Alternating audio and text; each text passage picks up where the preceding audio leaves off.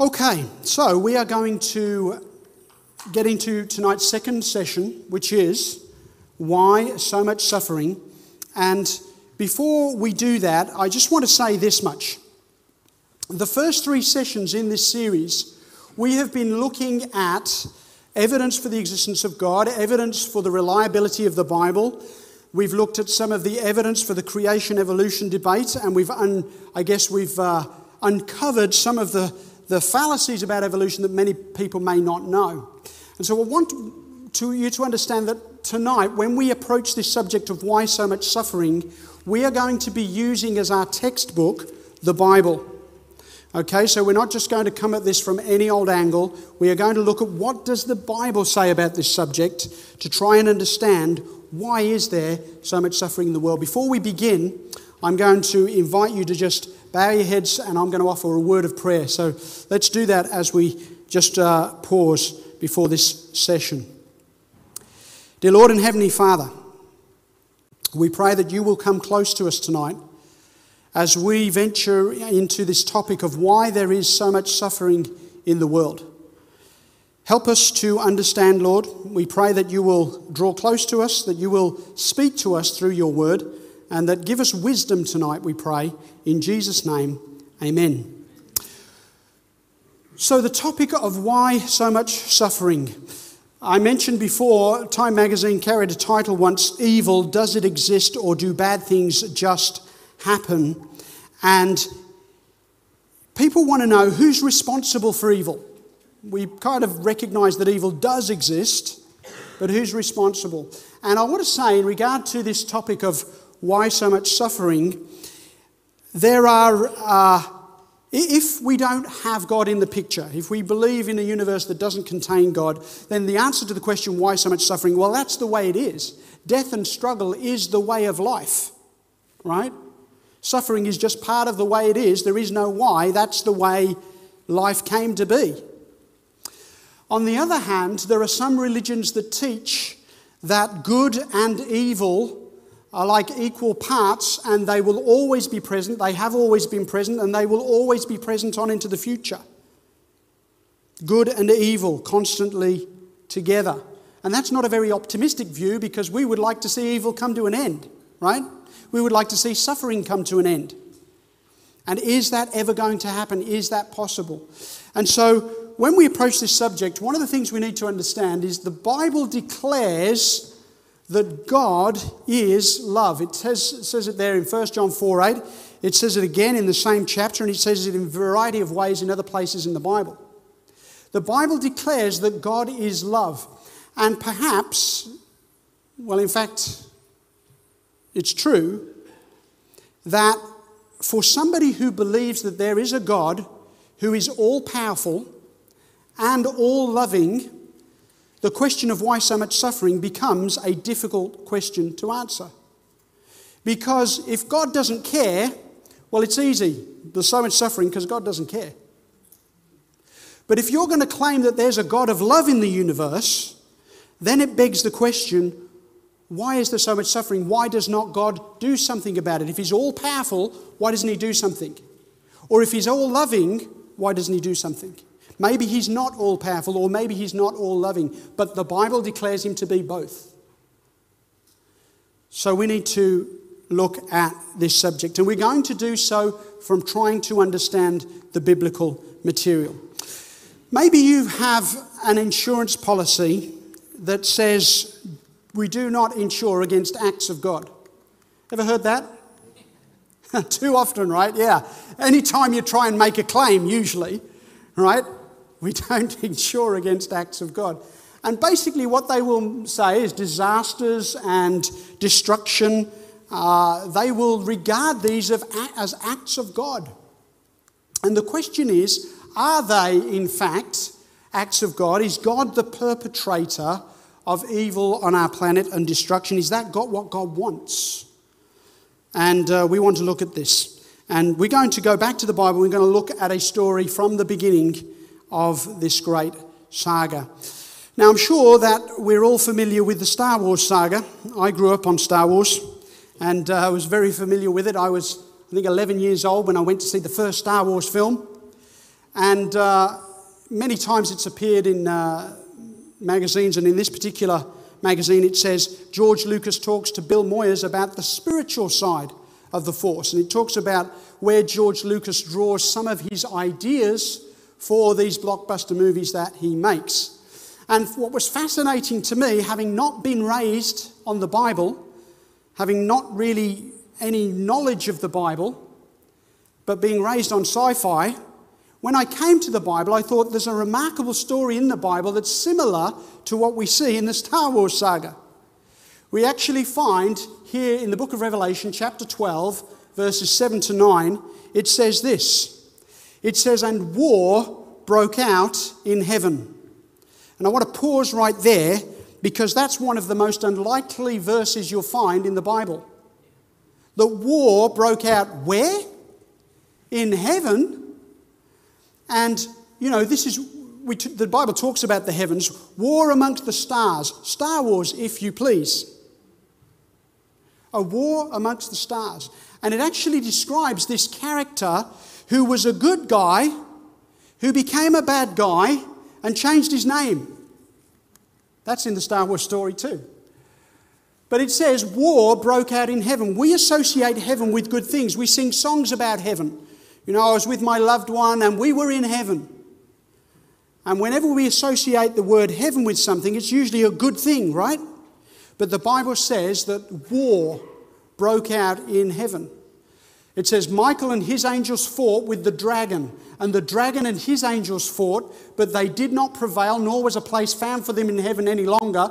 So the great dragon was cast out, that serpent of old, called the devil and Satan, who deceives the whole world.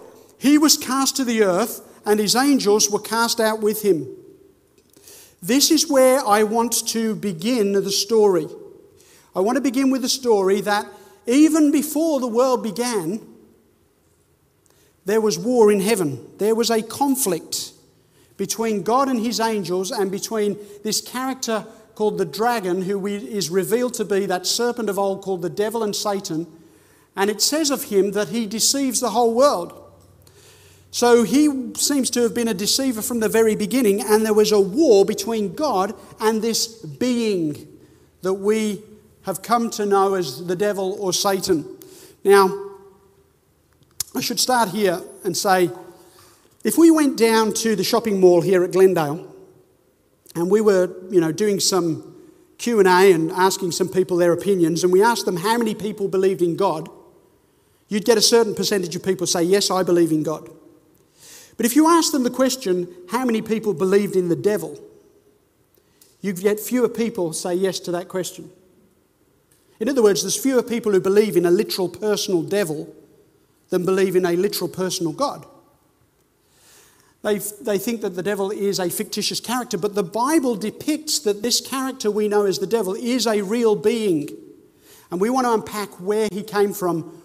What do we know about this? And so there was war in heaven, and he was cast out.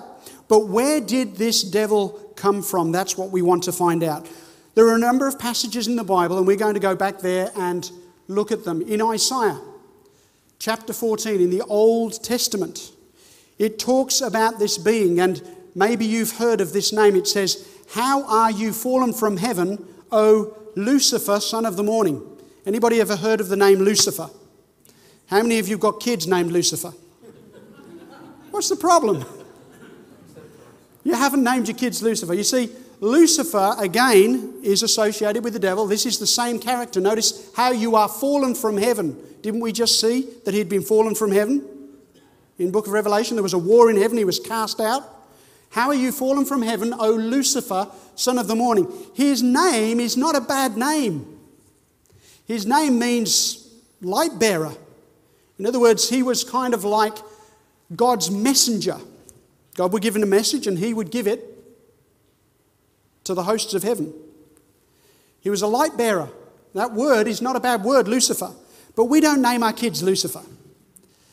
Just like you don't typically name your kids Adolf. Nothing wrong with the name Adolf, right? But because of its negative connotations from the Second World War, not many people name their kids Adolf anymore.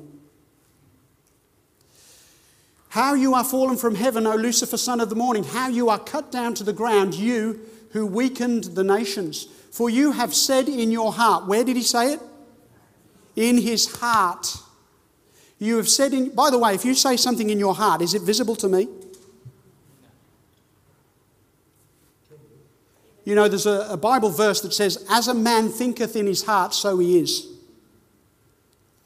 It also says, where your treasure is, there your heart will be also.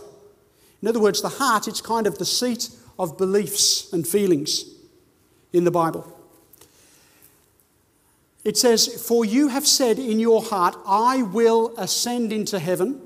I will exalt my throne above the stars of God. This is the real Game of Thrones, because the Bible says God has a throne. And here is Lucifer saying, I'm going to exalt my throne above yours.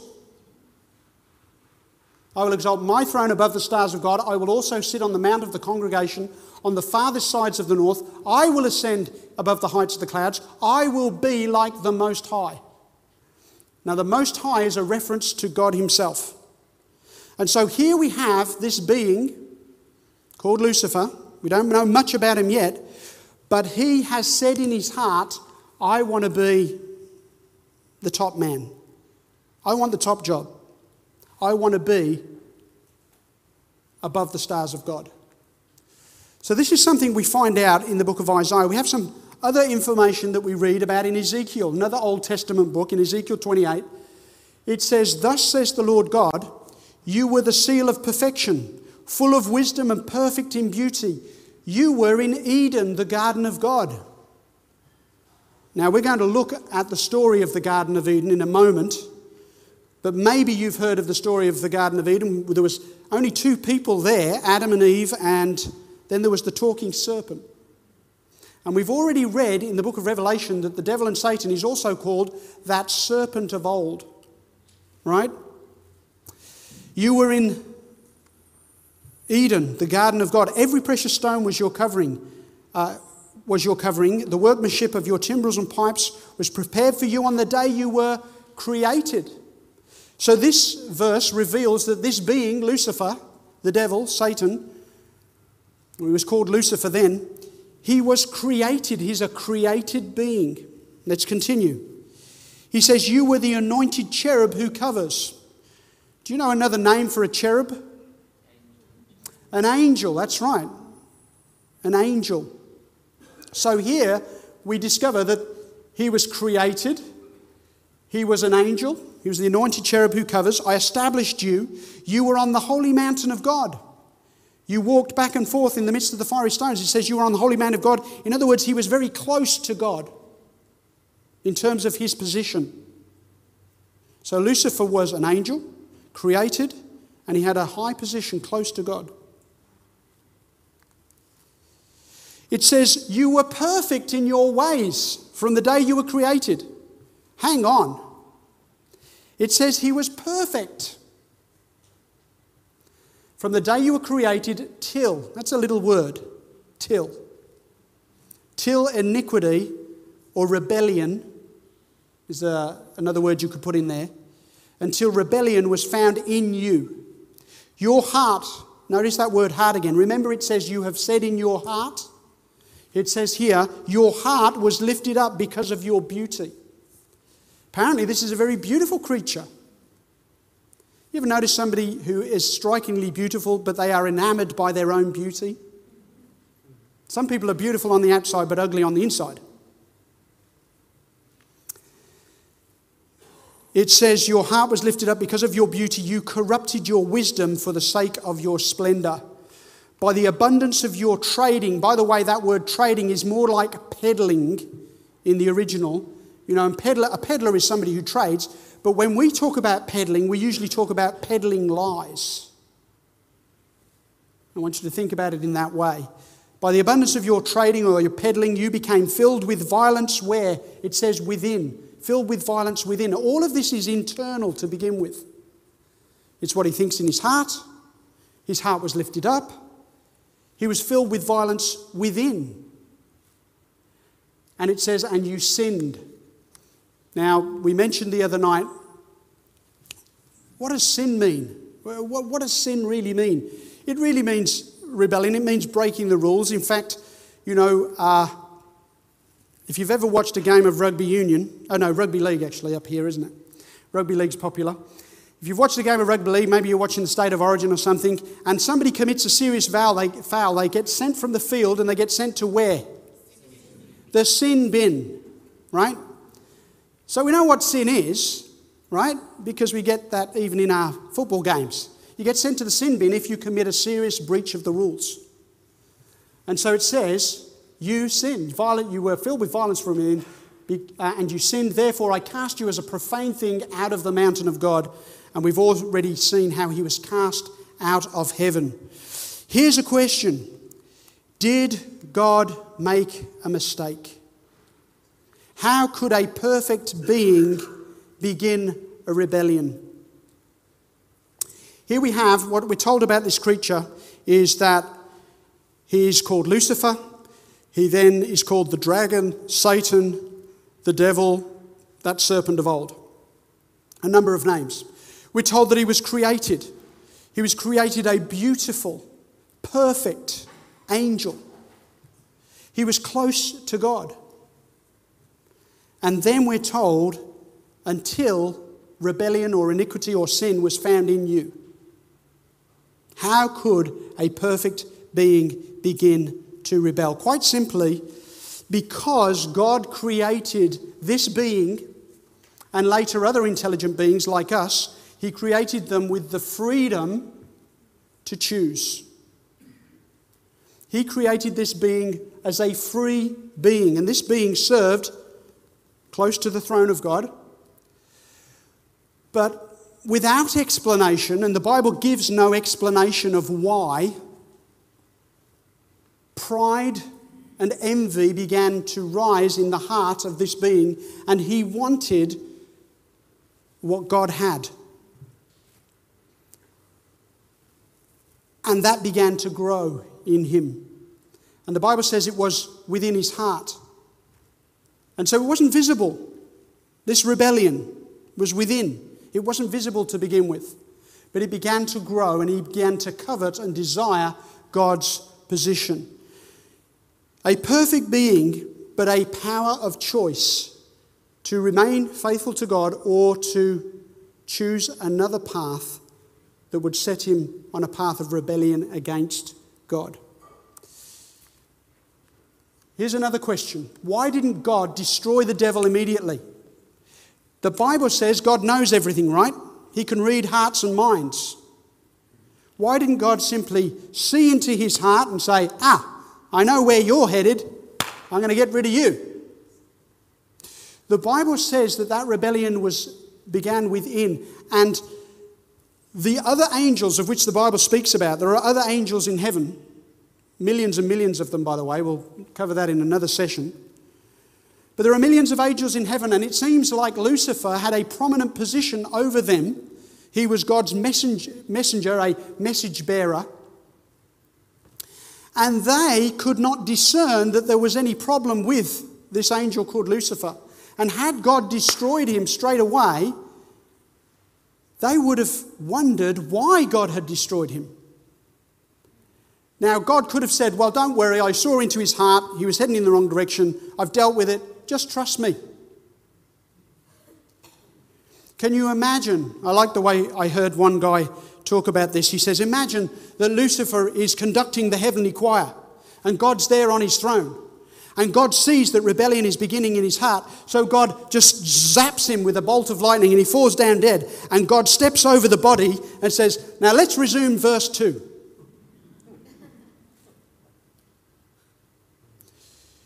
You see, Lucifer began to insinuate and he began to accuse and say things like, God is wonderful, but if I was in charge.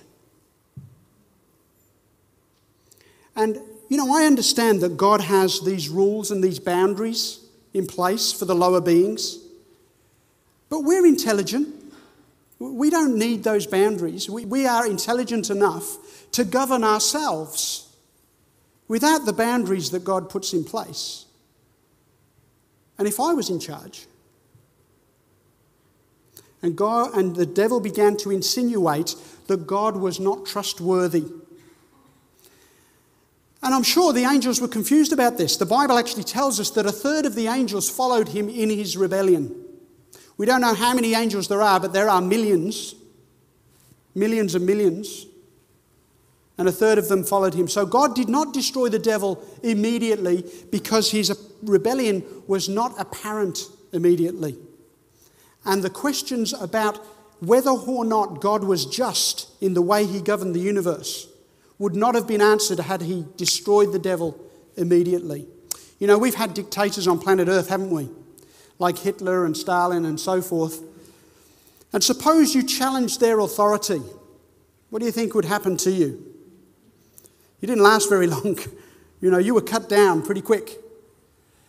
And when that happened, were you more inclined to follow that leader, or were you more inclined to follow him through fear rather than loyalty? And so these were the kind of things that God was dealing with. The Bible says that God is love. And he loves his people, and he's made them free, and he's given them the ability to love in return. But love requires freedom.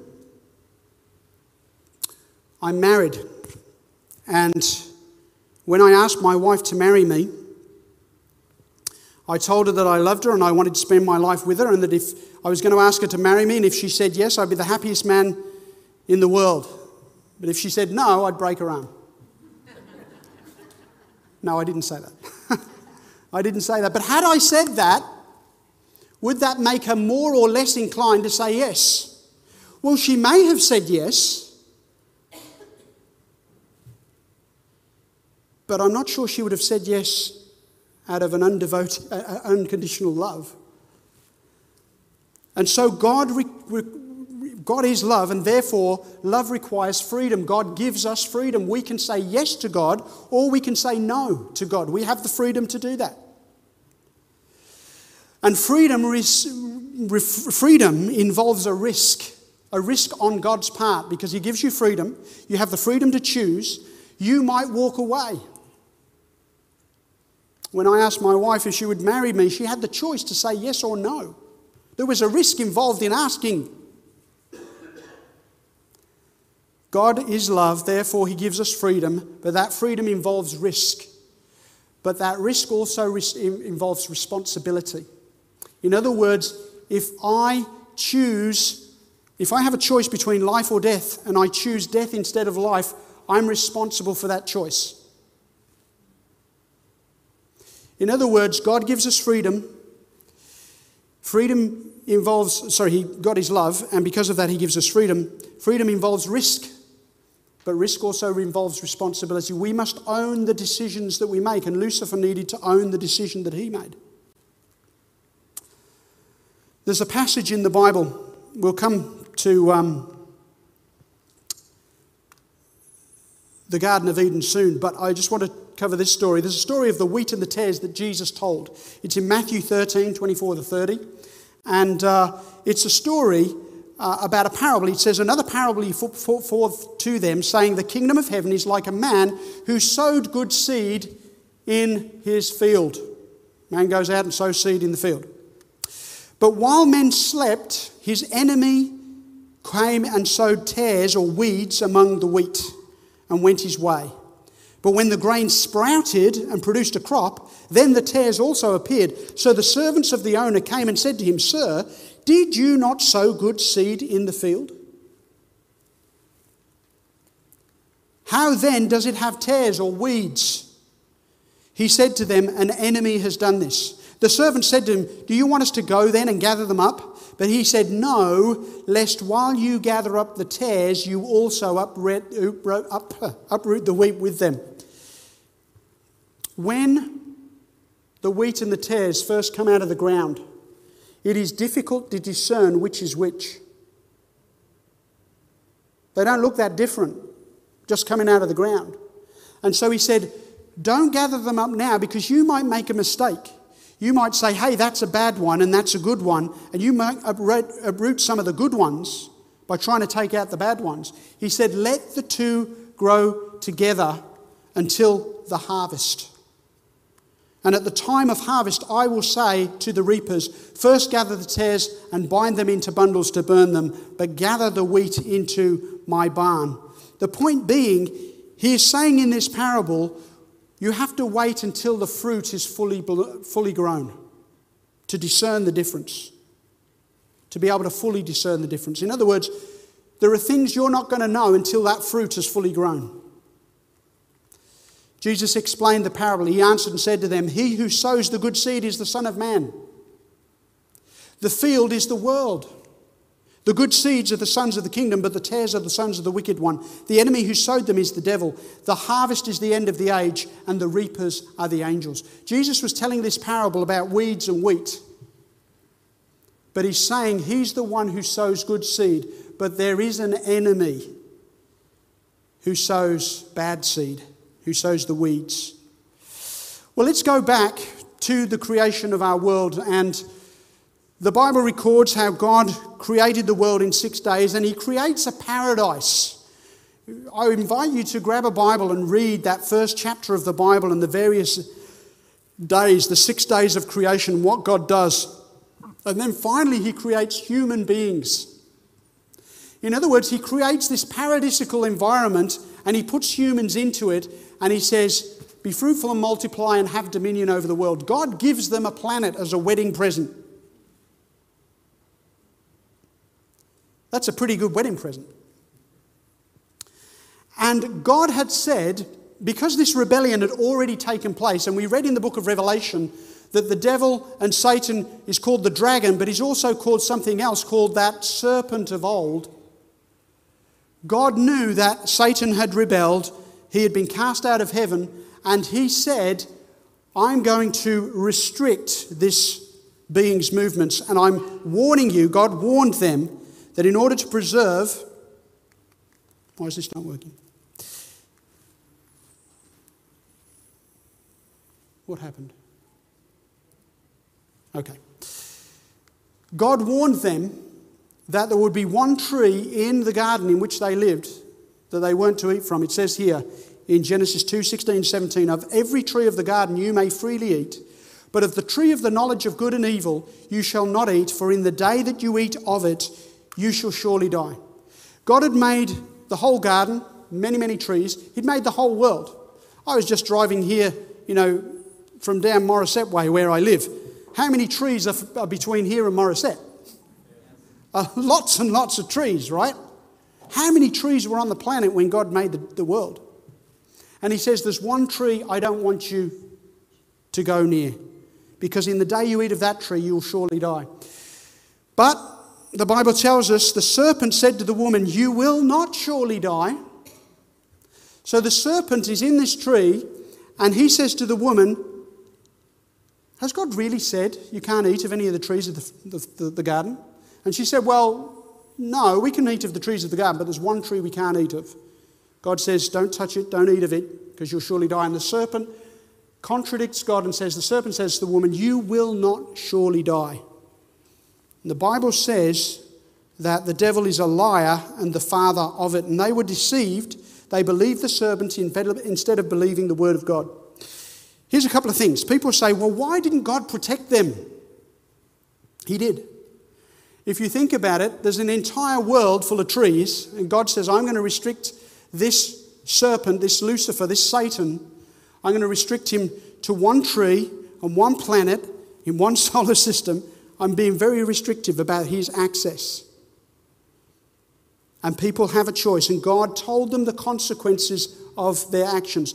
Let me fill you in on this. Have you ever thought about God's prohibition about eating the fruit and how death seems to be a fairly heavy consequence for taking a piece of fruit? Ever thought about that? In other words, if I popped down to the road here and went to Coles, and I popped in there and thought nobody was looking, I grabbed myself an apple and, walked out of the shop, and then I get grabbed by security. And they haul me in and they're going to charge me, I've stolen an apple, and I'm going to get the death penalty. How do you think that'd go down in Australia? I hope you barrack for me. Why is it that in the day they ate thereof they would surely die? By the way, We need to read carefully the Bible. The Bible does not say, in the day you eat thereof, I'm going to kill you. The Bible does not say that. It says, in the day you eat thereof, you will surely die. And what God was basically saying is, this is an opportunity for you to demonstrate loyalty to me, because the day you eat thereof, you're choosing to take a path away from me, and I am the only source of life in the universe.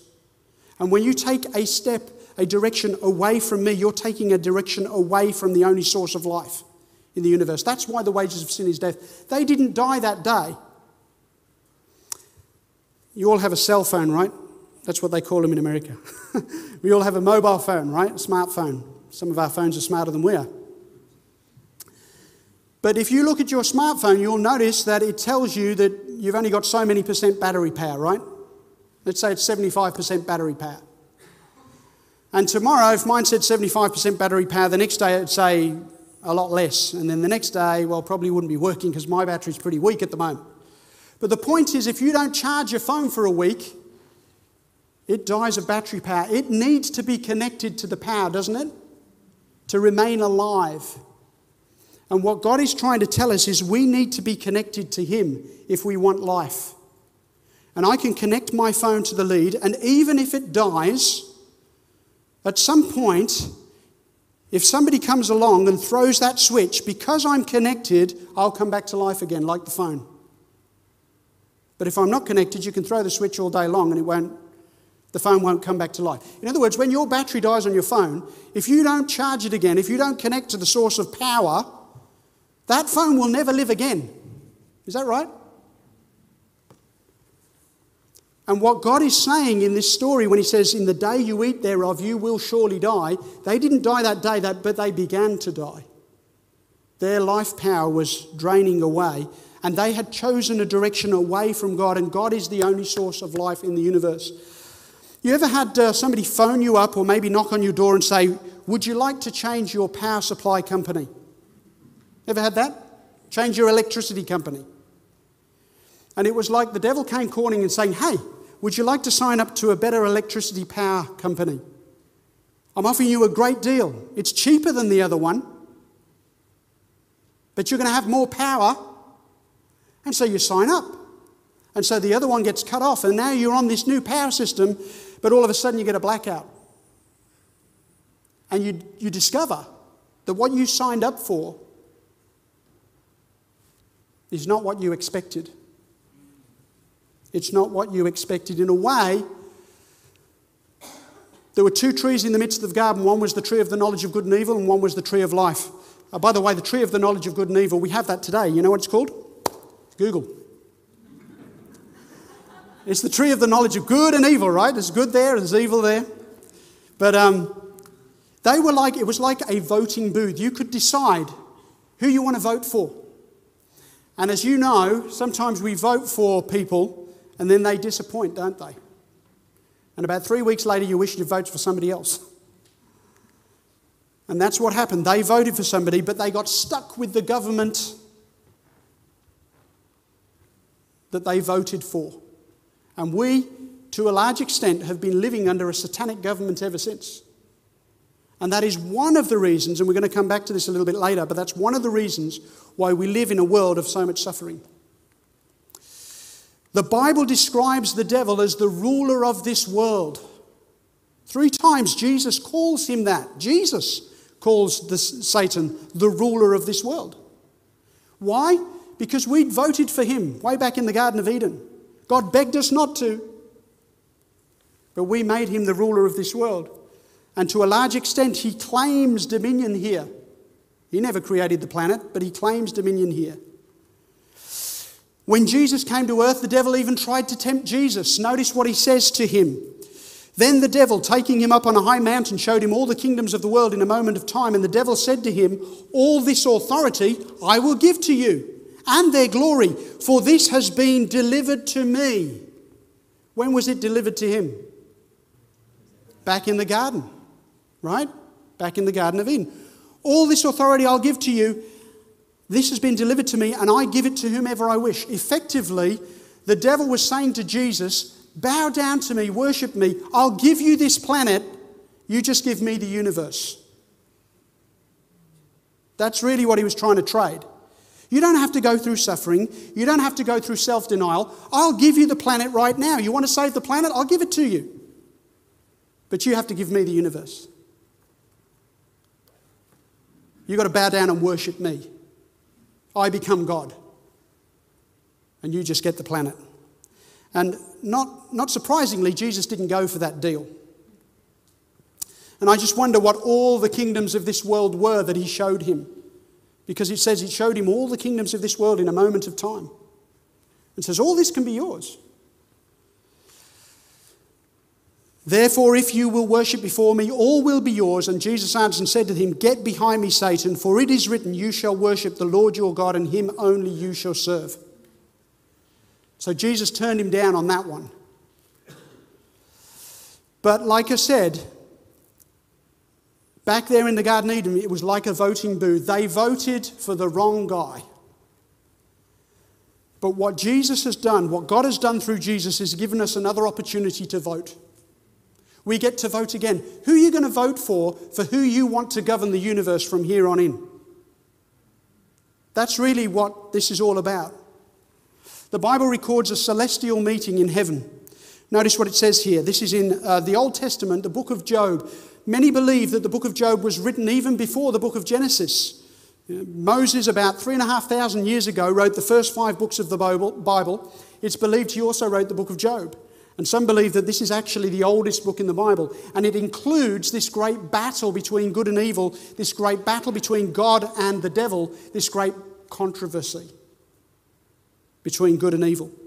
It says here in Job 1, 6 and 7, now there was a day when the sons of God came to present themselves before the Lord.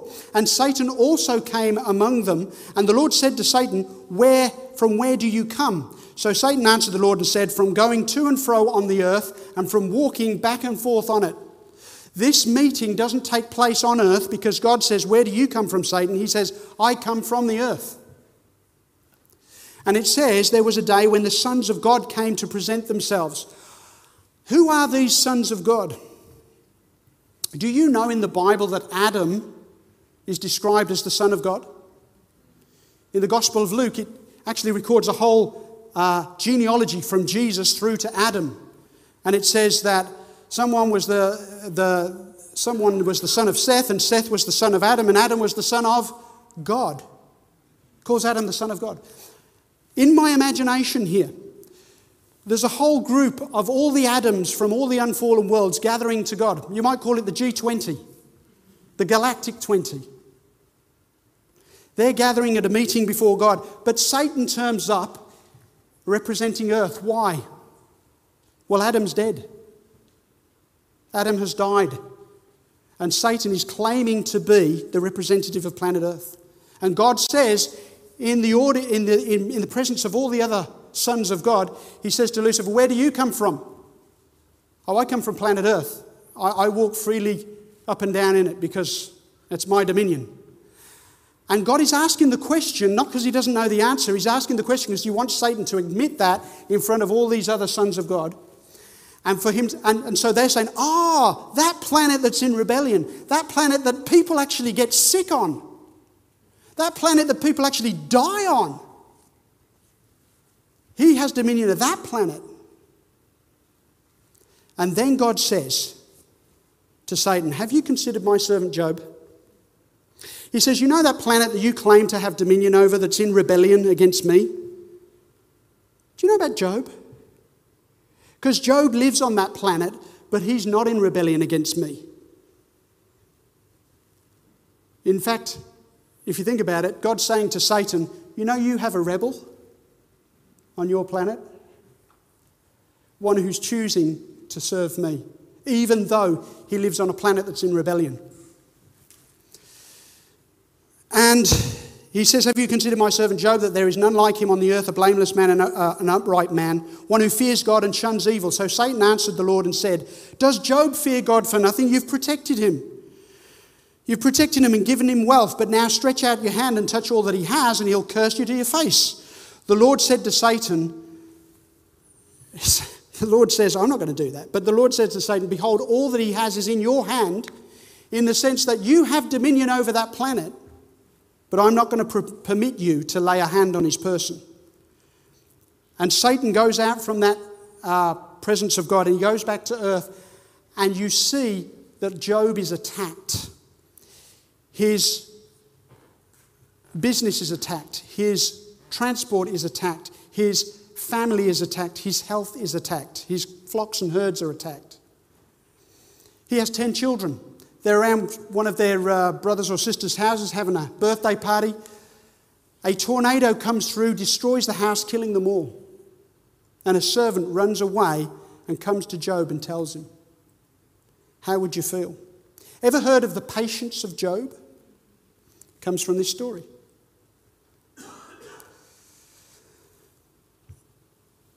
The Bible says, Job says, naked I came from my mother's womb, and naked shall I return there. The Lord gave, and the Lord has taken away. Blessed be the name of the Lord. And it says, in all this, Job did not sin, nor charge God with wrong. In the Bible, when you read the story of Job, Job doesn't know what's going on. He's not party, like you and I, to the conversation that's taken place between Satan and God and what's happening over the squabble over planet Earth. But he's saying, you know what? I don't know what's going on, but I trust God. I know God so well. Me and God, we have a relationship. And I know God so well that this isn't God's doing. He says, Job did not sin nor charge God with wrong. In fact, there's a place in Job where he says, though he slay me, I'll trust him. I think God knows what he's doing. That's what Job says. So when we come to the question of why so much suffering, with this understanding, number one, I think I'm going to give you 3 reasons why I believe there's so much suffering. Number one, because of sin and rebellion, we live in a broken world. The world we live in is not the paradise God created. Do you think there were earthquakes and tornadoes in the Garden of Eden? The Bible actually says after God creates, he says, and the world was good, good, good, very good. So we live in a broken world. Our world does not behave in the way it was supposed to. It does not behave in the way that it was designed to. It has a disease. That disease called sin. Notice what the Bible says here in Ecclesiastes 9:11. Should be easy to remember that verse, 9:11. It says, I returned and saw under the sun that the race is not to the swift, nor the battle to the strong, nor bread to the wise, nor riches to men of understanding, nor favour to men of skill, but time and chance happen to them all. I'm going to drive home from here tonight. God forbid, I might have an accident on the road. I could get killed tonight. That won't be God's fault. Right? It could happen. Might be a drunk driver on the road, who knows? We live in a dangerous place, have you noticed? Bad things happen down here. And we live in a broken world. So I think, why is there so much suffering? First, because of sin and rebellion, we live in a broken world. Number 2, why is there so much suffering? Because of Satan, there is an active adversary. Just as we saw with Job, there is somebody who is actively trying to make life miserable. Notice what the Bible says. Be sober, be vigilant, because your adversary, the devil, walks about like a roaring lion, seeking whom he may devour. Goes on in Revelation 12:12. Therefore rejoice, O heavens, and you who dwell in them. Woe to the inhabitants of the earth and the sea, for the devil has come down to you having great wrath, because he knows that he has a short time. This isn't going to last forever. God is going to bring it to an end. But he is patiently waiting for us to make a choice about who we want to govern our lives. He's patiently waiting because, I hate to tell you this, but the majority of people on planet Earth aren't choosing God right now. And many people don't even believe that there's a devil, and they're following his plan, but they don't even believe he exists. So why is there so much suffering? Because of sin, we live in a broken world. Because of Satan, we have an active adversary. And the third one we don't like to think about It's because of selfishness. What I like to call man-made misery. There is a lot of misery in the world because of what we decide to do. Because of my choices. Right? But we don't like to think about that. You remember Andrew Denton used to conduct a series of interviews called Enough Rope? Anybody see any of those? Yeah. One time he interviewed Bono, lead singer of U2. And he said to Bono, now you need to understand something, the background of this interview. Andrew Denton is an atheist, okay? He declared that. Bono, he'd be the first to admit he's not the most faithful believer, but he does believe in God, right? And so Andrew Denton is asking a question of Bono, an atheist asking a question of somebody who does believe in God. He says this, as a man of faith, when you look at Africa, what's your concept of a working God? You understand his question. He's basically saying, tell me about what's happening in Africa if you believe in God. And I thought Bono's reaction, his response, was quite interesting. This is what he said. He said, I do have a faith and it's challenged on a daily basis by what I see in Africa. Because there's a lot of famine there, there's a lot of conflict there. He said, yes, and yet more than that, I have a sense that really people are the problem. We're the problem, really. God gets a lot of bad press. And he talks about the tsunami. You remember the tsunami that killed thousands of people a few years ago? The tsunami was very eloquent in a way, he says. The response, that's a natural disaster, this awful misnomer. Mother Nature is just dreadful. But in Africa, we have an avoidable catastrophe of tsunami proportions every week. So we have the technology. We have the resources. We have the resources if we have the will. So I've gone through my shouting at God. I've gone through my angry phase. But I finally end up looking at my own indolence and fighting with it and indifference because I have it too. And I feel I'm not alone in this. I feel there's a generation of people. I kind of realized this isn't something we can really blame God for. This is about us really. And that's where I am on that. And I thought that was a good response. So why so much suffering? This may not answer all your questions, but I think it's a place to start. I think there are 3 reasons. Because of sin and rebellion, we live in a broken world. It doesn't operate the way it should.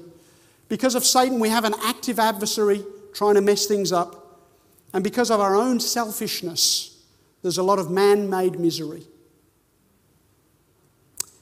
But we can't talk about suffering unless we introduce Jesus into the picture. Because when you look at Jesus, you have to ask, what's going on there? We're going to unpack this a lot more as the series progresses, but the Bible really claims that Jesus was God come into the earth as a man. In other words, God came himself to planet Earth to walk with us, talk with us, journey with us, and then to suffer for us that we may have a hope of a better life. When we saw Jesus here, we saw lots of acts of God. Jesus fed the hungry. He clothed the naked.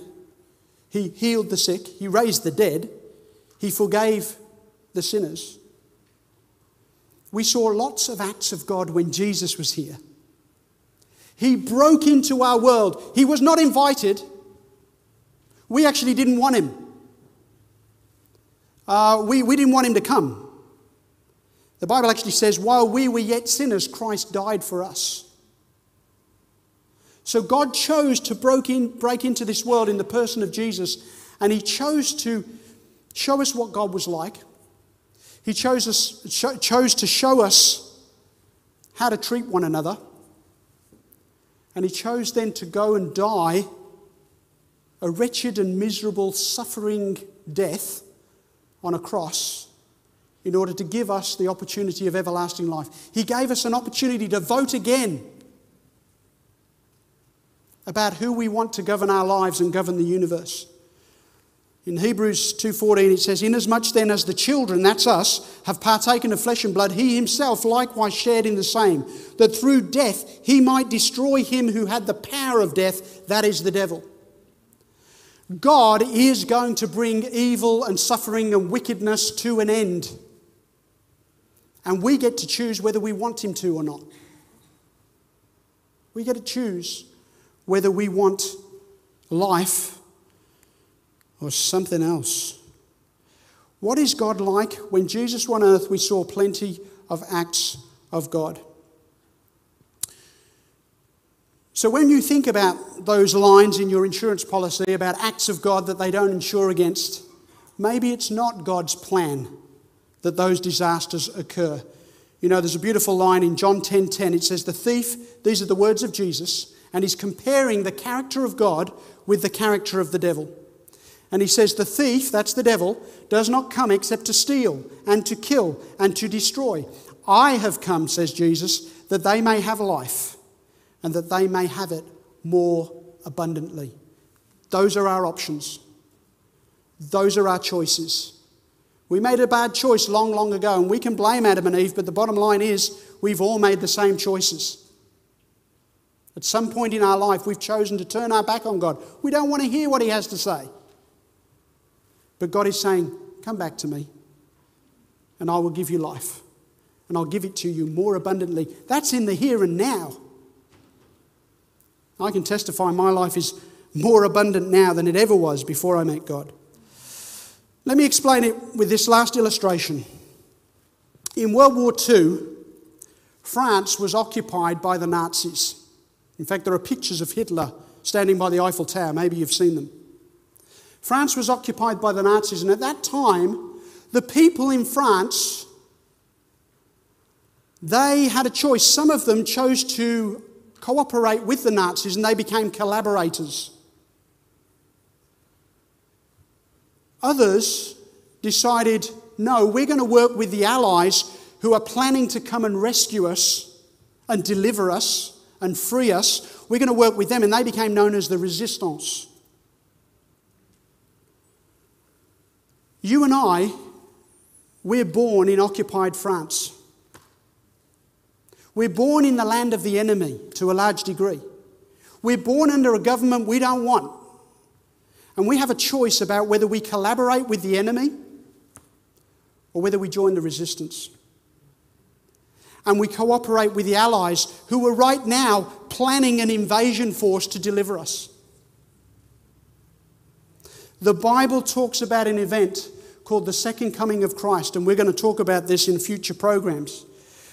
But it tells us that right now God is preparing an invasion force to deliver those who are part of the resistance.